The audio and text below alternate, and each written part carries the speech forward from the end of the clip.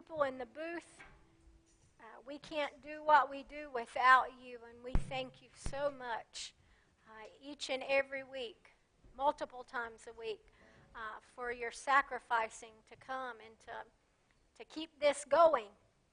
God's faithful, and through it all, He's faithful.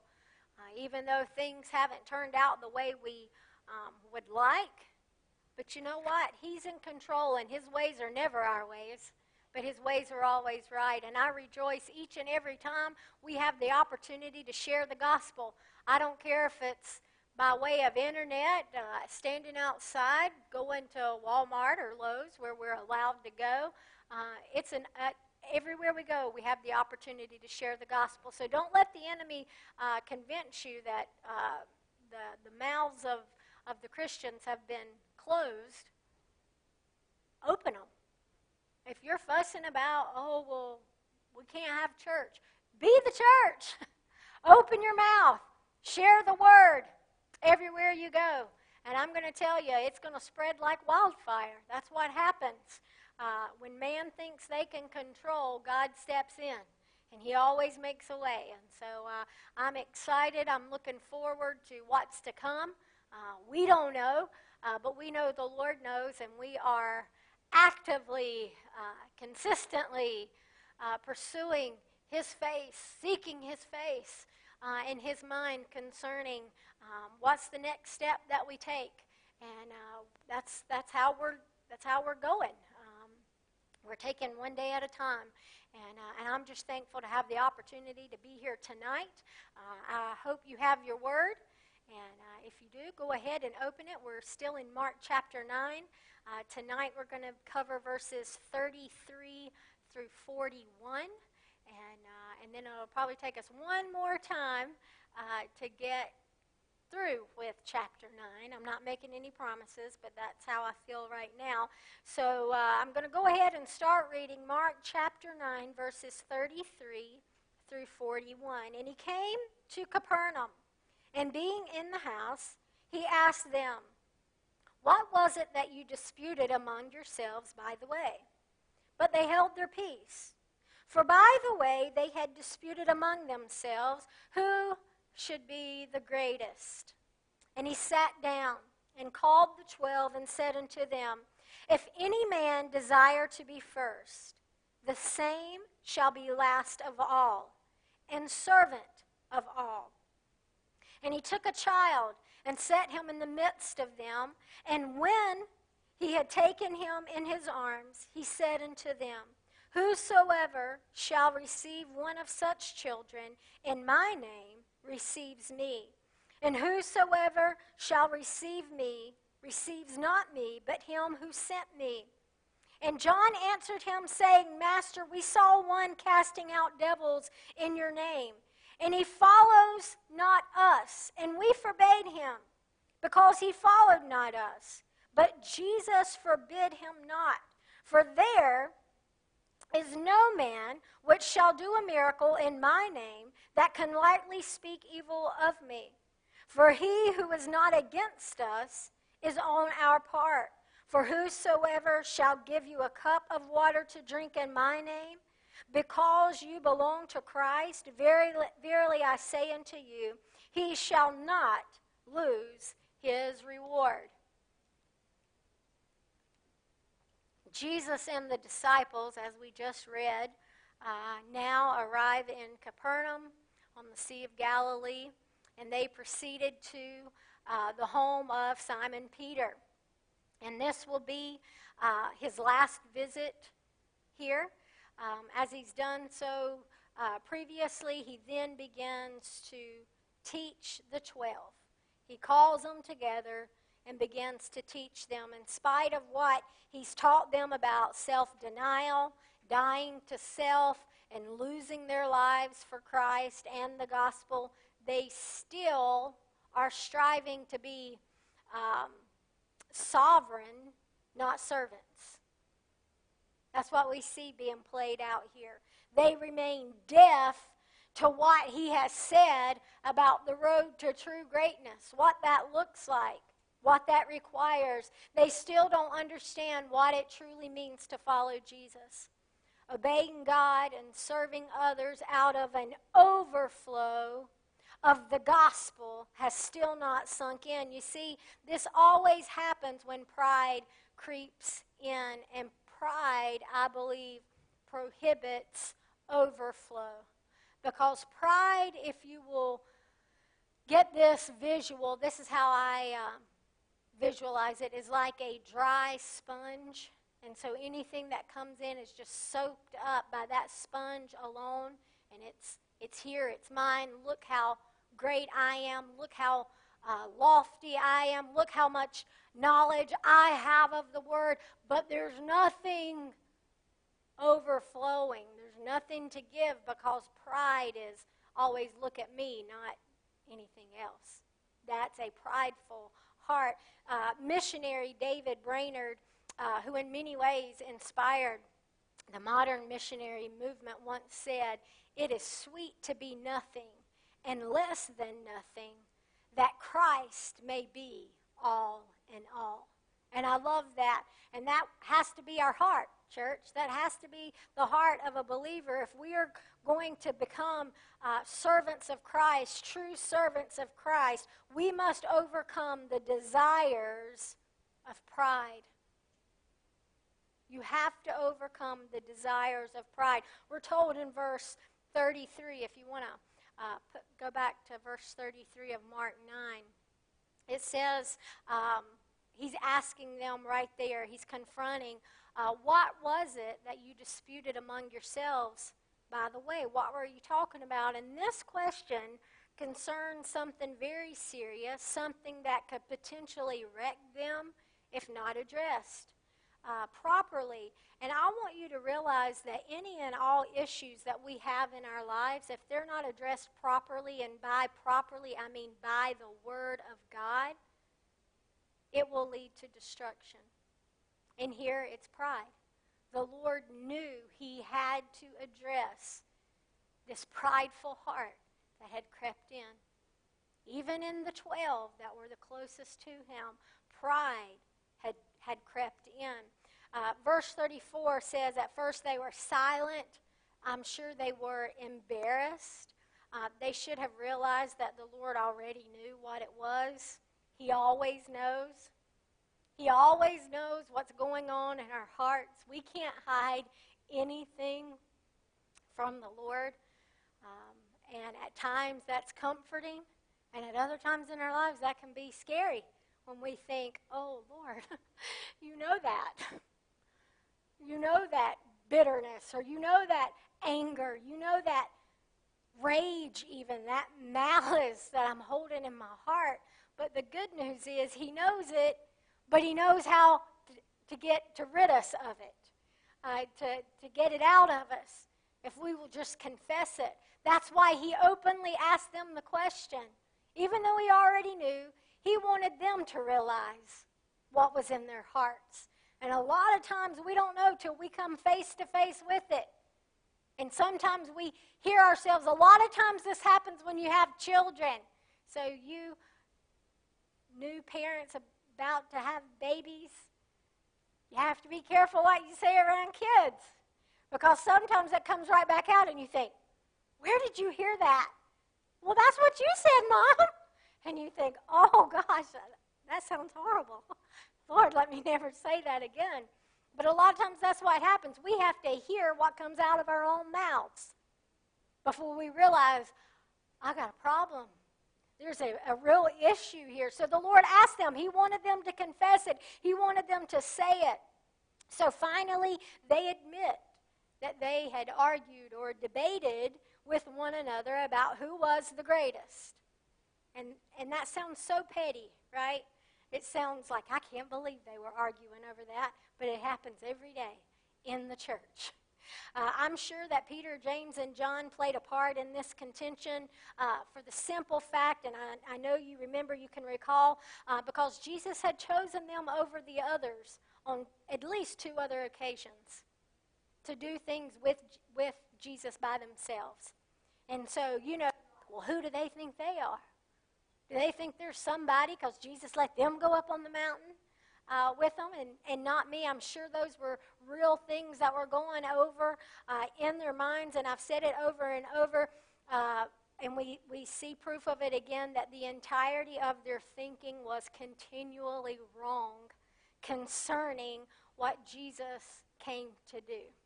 Again, they knew he was the Messiah. There was no doubt. They knew he was the Messiah. Their contention was right, but their date was wrong. Again, they thought that he had come to set up kingdom on earth right then, right there. But that's still yet to come. That's why we say over and over again, the best is yet to come, because he's coming back. It hasn't happened yet.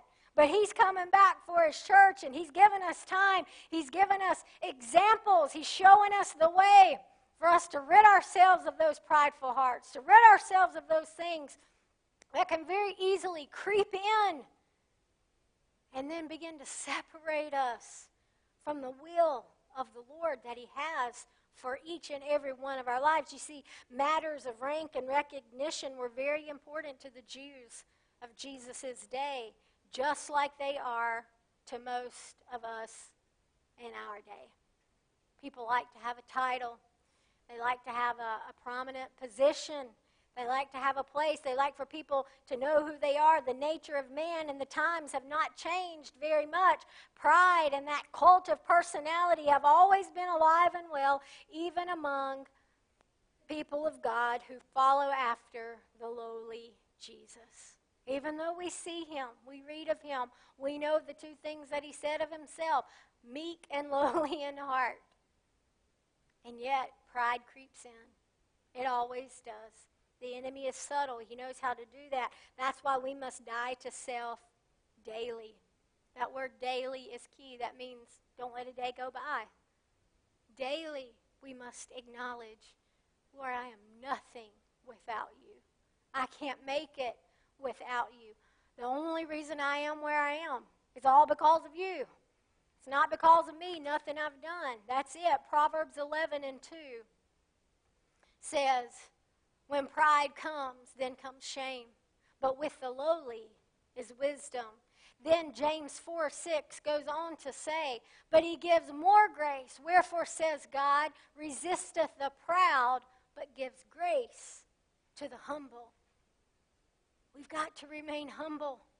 We've got to remain where the Lord has called us. Over and over again, the Holy Spirit portrays humility as the example. And there was no better example of humility than Jesus Christ dying on Calvary's cross, knowing that he had all authority and all power to come down, to not stay there, but yet that humility, that love for the world, that love for all of mankind, it kept him there. There's no greater example of humility than Jesus on Calvary's cross. Go on to verse 35 of chapter 9. It says, and he sat down and called the 12 and said unto them, if any man desire to be first, the same shall be last of all and servant of all. I love the part right there in the beginning. It says, and he sat down. Meaning, what he was saying to them was of extreme importance. And he got down on their level. Again, illustrations of children, and we see this as we go on, is perfect. Because a lot of times when you really want your child to understand exactly what you are saying, what do? You get down to where you're face to face. And see, a lot of times Christians like to stand up and be high over, right? But that's not Jesus. That's not his way. That's not his nature. His nature is always to come to man, to come down to where we are. He left heaven, folks, to come to where we are, to save us, to redeem us. He could have stayed there, but he came to us. See, a lot of times we get high-minded and we think, oh, you're under me, right? When really we should just be going up to people and sitting down beside them. putting her arm around them, saying, we're in this together. We are in this together. We have to do that. I have to do that with my kids. I hope that I've done that with y'all. If there's ever a time where you see me climbing up, just say, get down. Get down from there. You have no business being up there, right? We should. We should. We've got to remain humble. Jesus was our example of humility. So it says he sat down. He got down on their level. He got down to business. You see, with a heart of pride comes a desire, again, for position. That is inevitable. We know that. But Jesus, in his grace and tenderness, he doesn't reprimand them for their desire to be first. No, he doesn't do that. He calls them together, and he tells the 12 his way. He says, if you want to be first, that's great, but I'm going to tell you how to be first. Now, I want you to listen, right? Be sure you got your ears turned on. If you want to be first, the same shall be last of all and servant of all. Wow, right? Wow. See, this is the complete opposite as to the way that the world thinks and operates. See, the world always says, well, you better look out for number one. I'm looking out for number one, right? That's what the world says. But what Jesus said was the most revolutionary concept ever heard by man concerning greatness. You want to be first, be last, and then be a servant to all. That's what he says. See, it's critically important for us to see that Jesus does not, again, downplay greatness. He simply redefines it. He tells us what greatness truly is. It's not running out ahead of everybody and, hey, look at me, I'm the champion, I'm the greatest, I'm number one, right? No, it's being willing to turn around and run back. Even let others pass you by so you can help that one that's struggling. We've all been there. We've all had times in our lives where we lost our way. And I'm so thankful that he didn't just keep running ahead, but he turned around and he came back for me. He picked me up. He dusted me off. That's the beautiful picture that the Word tells us of leaving the 99 and going after the one. It's not about who finishes first. It's that we finish. That we finish the race. That's the example of humility. That's the example that Jesus tells us. So he doesn't downplay greatness. He simply redefines it and tells us what true greatness looks like. Jesus says you will only find real and lasting happiness and joy when you serve someone. Not because you have to, but because you get to and you want to. See, that's when you realize you're a true servant of the Lord. Not, gosh, I got to go do this for so-and-so. No, it's, thank you, Lord, for allowing me to go do this. For allowing me, for this brief moment in time, to be your hands and feet, to be your voice, right? See, we've got to check ourselves. We've got to allow the Holy Spirit to check us. What's our motive? Oh, I've got to go do this. Don't do it. If that enters your mind, don't do it. Say, Lord, change my heart. Change my heart. Years ago, we watched a video, and it was talking about a woman that has to beg for flowers or something like that. I can't remember. If I have to beg for my husband to go buy me flowers, don't go buy me flowers, because I'm going to hit you over the head with them when you bring them to me, right? It's because you want to, because you get to. That should be our desire in serving the Lord. In serving the Lord, we serve those around us. That's what we do.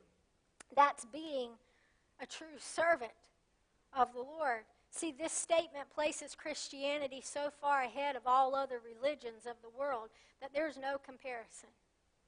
Be last, right? I mean, you think of Islam, all the great things that are promised to those, I don't even know, men who make it, they have 100 virgins waiting on them in heaven. It's all about self, gratification. No, Jesus says, deny self, die to self, be last, then you shall be first. You see, the only position that a true born-again believer should be seeking is to remain at his feet. Just to remain at his feet. And one of my new favorite songs says, this will be my posture, laying at your feet. Oh, just to dwell here forever. Right? See, when we're happy just to be at his feet, it doesn't matter what we have to do. That's keeping that lowly, humble heart, that humble spirit. Lord, wherever you lead me, I'm just following your feet, Lord. And wherever you lead, I'll follow. It doesn't matter. We were having a conversation today about back on the deck, and talking about how so many come into the church. Oh, I'm here for you. I want to be the Lord sent me here to help you. What can I do? Automatically thinking, oh, well, can you get up here and preach? No. The greatest thing you can do, just show up. Just be committed. Thank you. Just show up. Just tune in these days. Just share. That's the greatest thing that we can do. And then anything else is just a bonus. And if we're a true believer, that's enough. Why? Because that's where he has us for that time. And we're content. And we're satisfied in him. We're not looking for a position, a title to satisfy us, to fulfill us. Because that never will. Because there's always going to be somebody with a higher title than you. Again, it goes back to the title of this 3 or 4 or 12-part series. He alone is the greatest, not any one of us. He's the greatest. And the best place, the best position that you and I can find ourselves is at his feet. That's it. That's not on the biggest platform that you can imagine. It's at his feet. And that's where we should desire to stay. Jesus then, well, I'm not going to get ahead of myself. I do that all the time. I made a post last year that read, the beginning of greatness is to be little. The increase of greatness is to be less. And the perfection of greatness is to be nothing. Right? Do it, Lord. Take it all. As I said in the beginning, I can't, you can help. I'm last, Lord. Let me be last, Lord. See, we have to guard that because we can even become prideful in being last. Oh, go ahead. I'm going to be last because I'm a saint. And you're not. And then sometimes we even get in fights of who's going to be last. No, I'm last because I'm more holier than you. I've been there. I've found myself. We fall into these traps. We have dinners. We have meals in the back. And they always say, Summer, you're last. Why are you always the last one to eat? Because I just want to help everybody else eat. I want to fix everybody else's plate. And that's good and well. I'm not, but that very easily can become prideful. I'm just being open and honest with you guys tonight. So when we all get back together and you see me running to the front of the line, I'm done being last in that respect. No, I'm kidding. I still will. But I'm just saying that so that you understand that even in our striving to be last, pride can creep in. That's why we've got to guard our heart with all diligence. We have to continue, Lord, search my heart, search my motives, Lord, because he knows our hearts.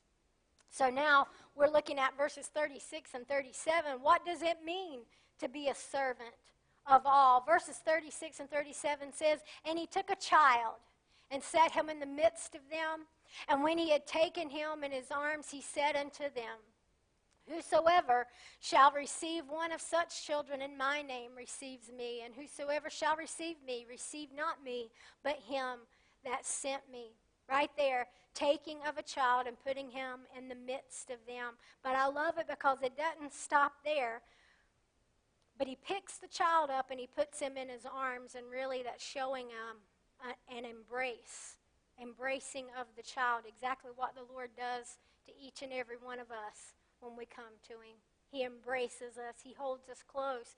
But that would have been and to us sometimes when we read the scripture, it's like, okay, he used a child. But in those days, that would have been very unusual for a child to be brought in to the scene, brought into the conversation, because back then, believe it or not, the adults' worlds did not live or revolve around their children like they do today. That didn't happen. No value was placed on the youth in that time. So a little child was an excellent example of the last or the least. I even remember my mom, she would say from time to time, and still does, when she was little, children were only seen, not heard. A child would never walk into a room of adults and start talking. You would be getting in big trouble if you did that. Nowadays, in most households, children run the conversations. And I'm not saying right or wrong. I know there's good and bad to each things of those, but understand the shock factor that took place when Jesus brought a child in the midst of these holy men. How dare you bring, it's almost like a dog. How dare you bring them in, right? That's kind of their mindset. So that's why he did that. A little child, again, was the excellent example of the last or the least. So if we can wrap our minds around that as the great example, I want you to also think that it's because a child is totally dependent on someone else. That's why the Lord chose a child. Totally dependent on someone else. I've told you this before several times. When I had Noah, my first child, over 20 years ago, good Lord, I'm old. I remember crying, getting so upset when I started feeding him food, because he just sat there and would open his mouth. And the thought came through my mind, I could be feeding him poison. I didn't, but I could have. And he would have just opened his little mouth and ate it. That's how dependent children are. Babies are. They'll just take what you give them. Now, I was giving him mashed potatoes and green beans. Good stuff. But that's another example of why the Lord used a child. Totally dependent. As children of God, we've got to totally depend on him for everything that we have need of. We have to depend on him. A child is trustful. A child believes. A child doesn't hold grudges like adults do. A child is quick to forgive. We adults have a lot to learn from children. I've heard our kids in children's ministry, as they do their devotions each and every day, they believe the Word of God. They believe when they lay hands on the sick, they're going to be healed. They believe that. Why? Because they trust. Children trust like we should trust the Lord. Great example. That's exactly why the Lord did that. So again, Jesus startles the disciples by saying, receive one like this on my behalf in my name, and you receive me. And then again, it gets better, because you don't just receive him, you receive the Father, the one who sent me. That's what the word says. We are to treat those who have no standing in this world. Children, lepers, people with AIDS, those that are disabled, those that are mentally impaired, the older generation. If we need to treat those people right, well, receive them, right? It says, and you will receive an audience with my Father. You know those people who are only nice to somebody who can do something for them? You know, if they get word that somebody's coming, visiting the church that has a lot of money, oh, come on in, sit up on the front row with us. Really, all they want is their money, right? But let somebody walk in off the street that's dirty and maybe don't smell good. Keep them in the back, please. Don't let them get around anybody. See, no, that's not going to get you an audience with the Father. That does not please the Lord. He is not pleased when we're just nice to people that are nice to us. He's not pleased with that. We're supposed to be nice to people who hate us, who aren't like us. That's the Father's heart. Yesterday when we were in Raleigh, we were with people from all walks of life. Now some people go, I'm not going to associate with them. I'm not going to stand next to them. That's not the heart of the Father. The heart of the Father is to love. While we yet were sinners, Christ died for us. So what gives us the right to just count somebody out because they look different? And again, I'm getting ahead of myself because that's how this story ends. So we are to treat those well who have no standing in this world. That's being a servant. That's being first in the Lord's sight. You've got to wrap your mind around this. Jesus points the way to true greatness. Die to self. Serve others. Care for those who no one else cares for. Receive them in my name, and you receive me, and you'll receive the Father too. So basically, the way up is down. The way to get is give. The way to be first is to be last. This is the way of Jesus, and this is the way to true greatness. And this just doesn't make sense to the world. I want to encourage you tonight, don't miss who the Lord has sent your way. Don't fail to receive the one who he has sent by Christ because of a grudge or unforgiveness, because it doesn't look like what you thought it would look like or who it would look like. If you do, you're the one missing out on what the Lord has for you. Because so many times we get an image in our mind and we think this is how it's going to be. This is how the Lord's going to move. This is how he's going to impact my life.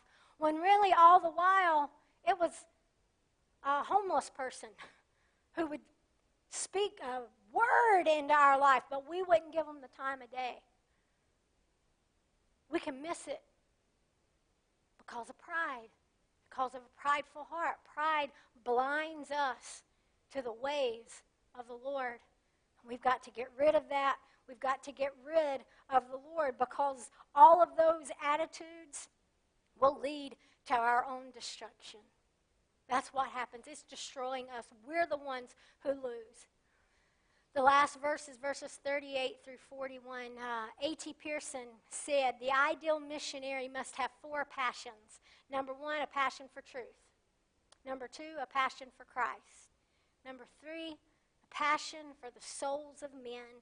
And number 4, a passion for self-sacrificing, meaning not my will, but yours be done, Lord. Lord, each and every day, don't let me wake up with my own agenda, my own plan, but Lord, you have your way in my life today. At this point, the disciples, like most modern Christians, just aren't there. They're zealous, but a lot of times their zeal is placed in the wrong places. And in fact, it can be downright sinful. And this is what we see taking place when John speaks up. And the word for this is sectarianism, meaning you have to belong to us. You have to be a part of our group. You have to meet all of our rules and regulations before we will recognize you. And if you don't meet our requirements, then we will do everything in our power to stop you. Right? Because we read in verses 38 through 41, John starts voicing his opinion, saying, well, there was a man casting out devils in your name, Lord. But we stopped him. We wouldn't let him come along with us because he's not a part of us. Right? You know, in church we get that mentality, 4 and no more, or in this case 12 and no more. We're happy with our little group and we don't need anybody else. That is sinful. That is a sinful mindset. That is a wrong heart toward the things of God. We're going to miss it if we do that. The disciples, again, and in particular John, were about to learn that God's kingdom is bigger than their experience of it. is so large that Jesus goes on to say that anyone who is for Christ, truly for Christ, is with us. So get over it. See, a lot of times, especially message of the cross, preachers of the cross, preachers, they take on that mindset. They take on that mentality when that is not the message of the cross. And the message of the cross is simply the Word of God, the whole counsel of God from Genesis to Revelation. And they're quick to cut people down and write them off just because they don't say the right words, they don't say the right phrases. Maybe they don't preach from the right books constantly. If you're preaching from this book, you're preaching from the right book. No matter where it falls in between. If you're preaching the anointed Word of God, you're with us. We're on the same team. We've got to stop killing each other. We've got to do what Jesus did. We've got to love, and we've got to sit down and teach each other in this. Because guess what? We didn't all automatically know it. Somebody taught us. So we then in turn around and teach others. That's how the gospel multiplies. That's how this thing happens. So again, Jesus says the one who was not against Christ is for Christ. John's voice, again, he voices his concerns about the man that they came across casting out demons. And I think the reason why it upset him so much is because they just failed to cast out the demon in the beginning of the chapter. I think it was verse 18. But this man was doing it in Jesus' name. And apparently they didn't know him, and they didn't want him to be a part of their group, right? Their in-group, their religious denomination, and so they tried to stop him because they said he wasn't following us. You hear the problem? Us. Us. You got to be a part of us. Nope. You just got to be a part of the family of God. Believe that Jesus came, that he died on the cross, that he rose again, and he's coming back for us. That's where our unity is, in Christ. Now, there are things that we are all going to disagree on. We're going to vary on. But if we begin to fight against one another, that displeases the heart of the Lord. It does. It truly does. Now, we're all learning. We're all growing in this. But we've got to be patient with people. Thank the Lord, he's patient with me. He's patient with you, right? So that's what that's talking about. I want you to hear me tonight. If the miracle is performed by the use of the name of Jesus, this automatically places the seal of legitimacy on the act, and the man for that matter. He did this in Jesus' name. My commentary says there was at least some relationship with Christ, or else such power would not be possible. So he's saying, so to forbid him is to forbid Christ, and no one desires to do that. Brother Larson says a little wildfire is better than no fire. Right? So things might seem a little, ooh, that's better than, right? Oh, that might be a little too wild for me. Well, I'd rather it be wild than dead. I'd rather have a little fire than no fire, right? Because that's a heart that's desiring more of him, more of the Lord. And yes, there is time for correction.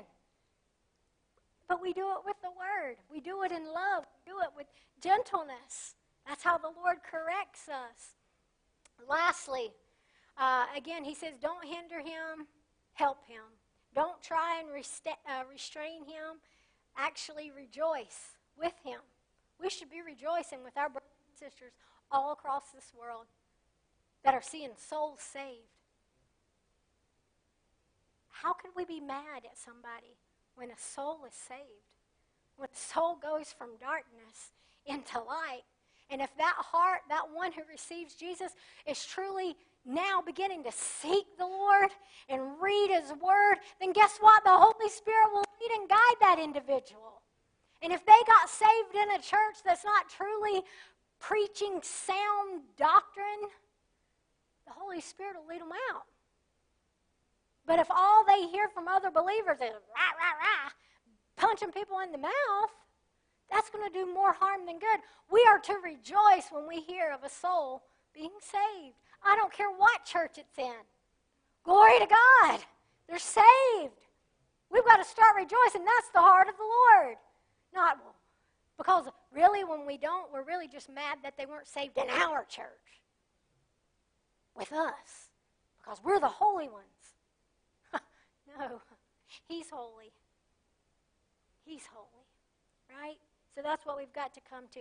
Lastly, verse 41 says, the one who serves Christ will be rewarded by Christ.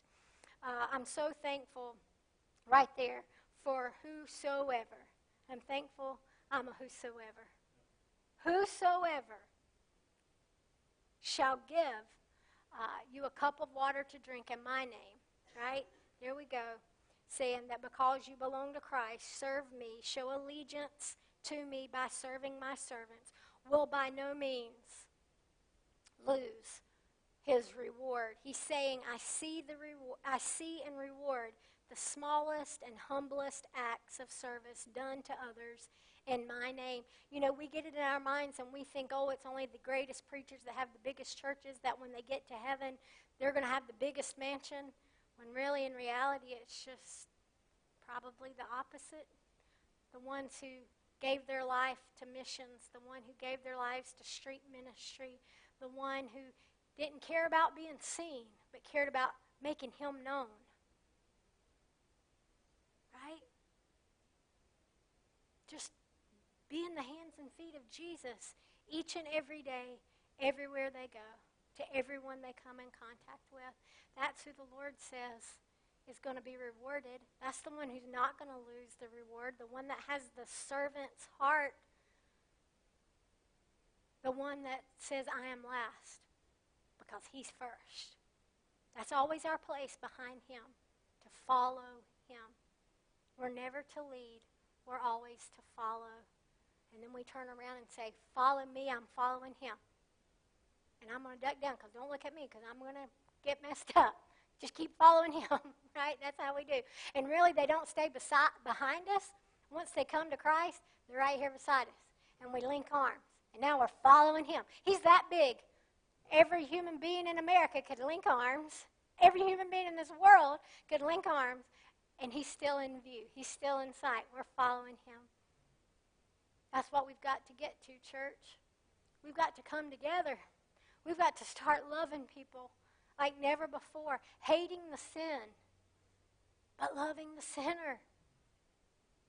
The Word says it's kindness that draws one to repentance, not condemnation, kindness. So here we see the Lord telling us the keys. Wake up. We've got to understand this. Get this. Service to others frees us, because we get to take our eyes off of us and we get to put them on others who need the same Christ that we need. I need Him more each and every day. What about you? Amen.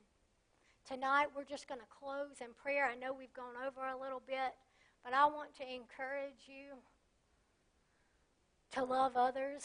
I want to encourage you at this time, especially being in your homes. We can get our eyes on ourselves and what we need, what we're not able to do. But let's get our eyes on the Lord. Let's ask Him, Lord, open my eyes to those that are just around me, even if I walk out to check my mail, no matter what it may be, Lord.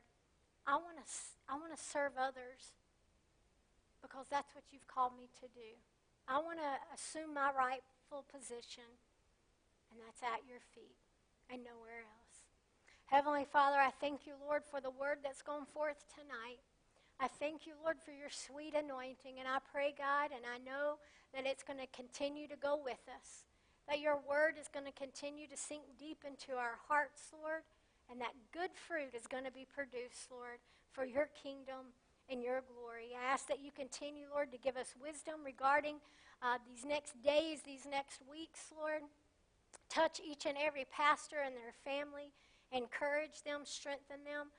Touch each and every member, Lord, right now, God. Be their strength, be their comfort, be their peace, be their rest, Lord, during these trying days. We thank You and we give You all the praise. In Jesus' name, amen and amen. We love You.